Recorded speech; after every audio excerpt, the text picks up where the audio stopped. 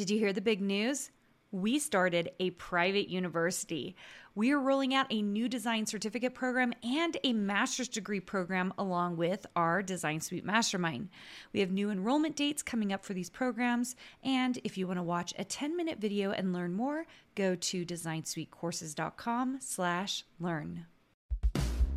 Welcome to the Make and Design Podcast. I'm your host, Karina Gardner.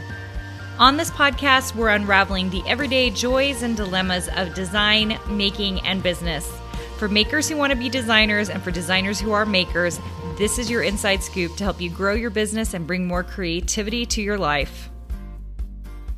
Hey guys, today I want to talk about overcoming doubt. And when I started thinking about this, I thought, what really is doubt? Because ironically, I think the word doubt, just like even the way it sounds like what it is. I don't know what that's called when that happens, but I think it sounds like what it is. And I was thinking about the times that I have doubted, and I've always told myself, well, maybe it's just a reality check. Maybe I'm just checking in with myself. But very often I think doubt it tends to be something that if we don't keep in check, gets us down. So let's talk about it for a second, especially those of you who are getting started in design and you are brand new at this.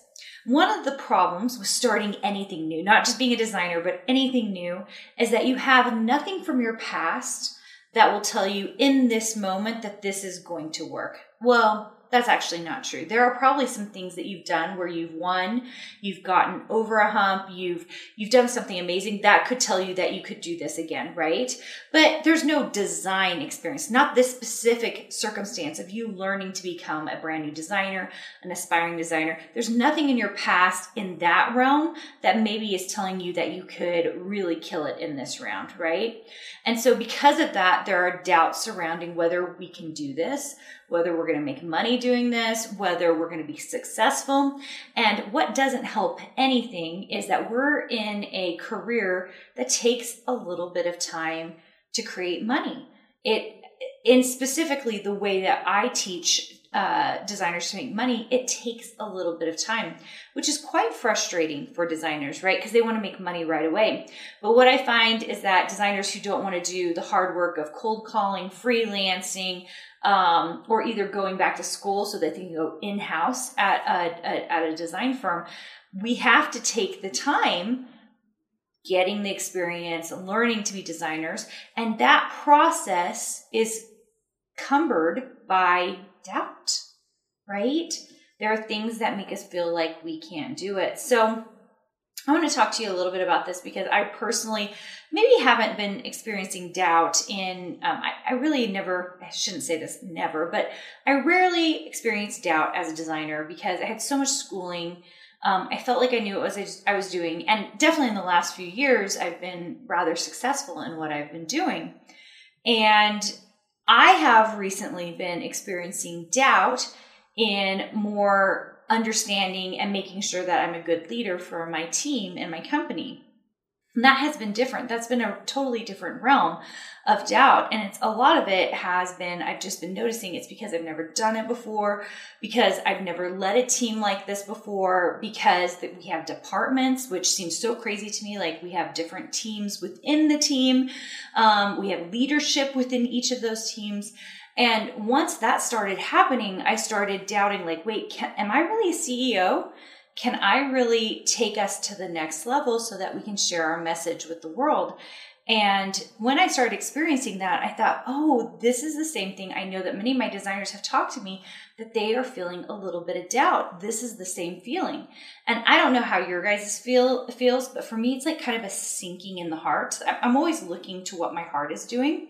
I had a therapist one time who was like, pay attention to what your heart is feeling in this moment, because that usually is a good indication of what my mind is saying to me is very much connected to my heart. And so when I'm doubting, and you can just think to yourself, how do you feel when you're doubting? For me, I can kind of feel my heart sinking.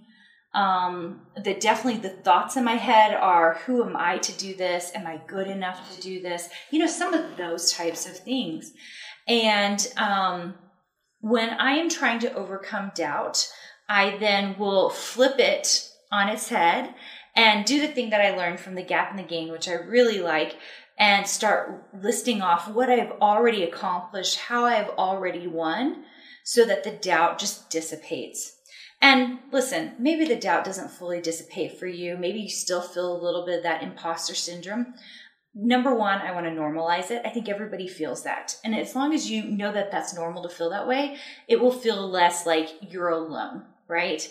Which is, by the way, the worst feeling you can have. Like, don't feel like you are just alone. In fact, if you can feel like it's a normal part of the process, then you can get through it, right? But then second to that, understanding that it's just a moment in time and replacing those feelings, not shoving those feelings down, but just replacing them with gratitude and the things you've already accomplished to reassure yourself that the one person you need to bet on in this life is you. You are the one person you should bet on because you are in control of nobody else in this world but you. I'm only in control of me, right? Like whatever I decide to do with my day today, whatever those things are, those are what I have control over.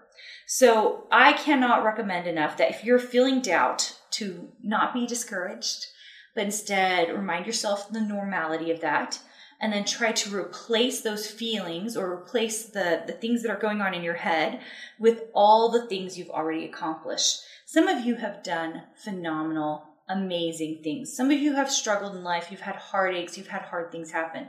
And yet here you are going after your dreams. That is brave. That is brave. So keep doing that. Keep going through the process of overcoming doubt by replacing it with all the gratitude and things you've already done before. And you're just going to keep winning. I'm so glad you guys joined me today. If you have not subscribed to the YouTube channel, if you're watching this on the YouTube channel, please subscribe. That really, really means so much to me as we're trying to grow our channels, try to get more people into the world of art, and understand that this isn't just art for art's sake, that you can make money doing this, that you can do something really wonderful with this. And if you are on the podcast, I would so appreciate for you to leave us a review. It really helps. It's the lifeline of podcasts so that other people will come and visit and hang out with us. And I just really appreciate it. I hope you guys have an amazing day, and I'll talk to you soon. Hey, did you know that you can visit me at makeanddesign.com to learn more about this podcast and join my VIP group for weekly freebies? I can't wait to see you there.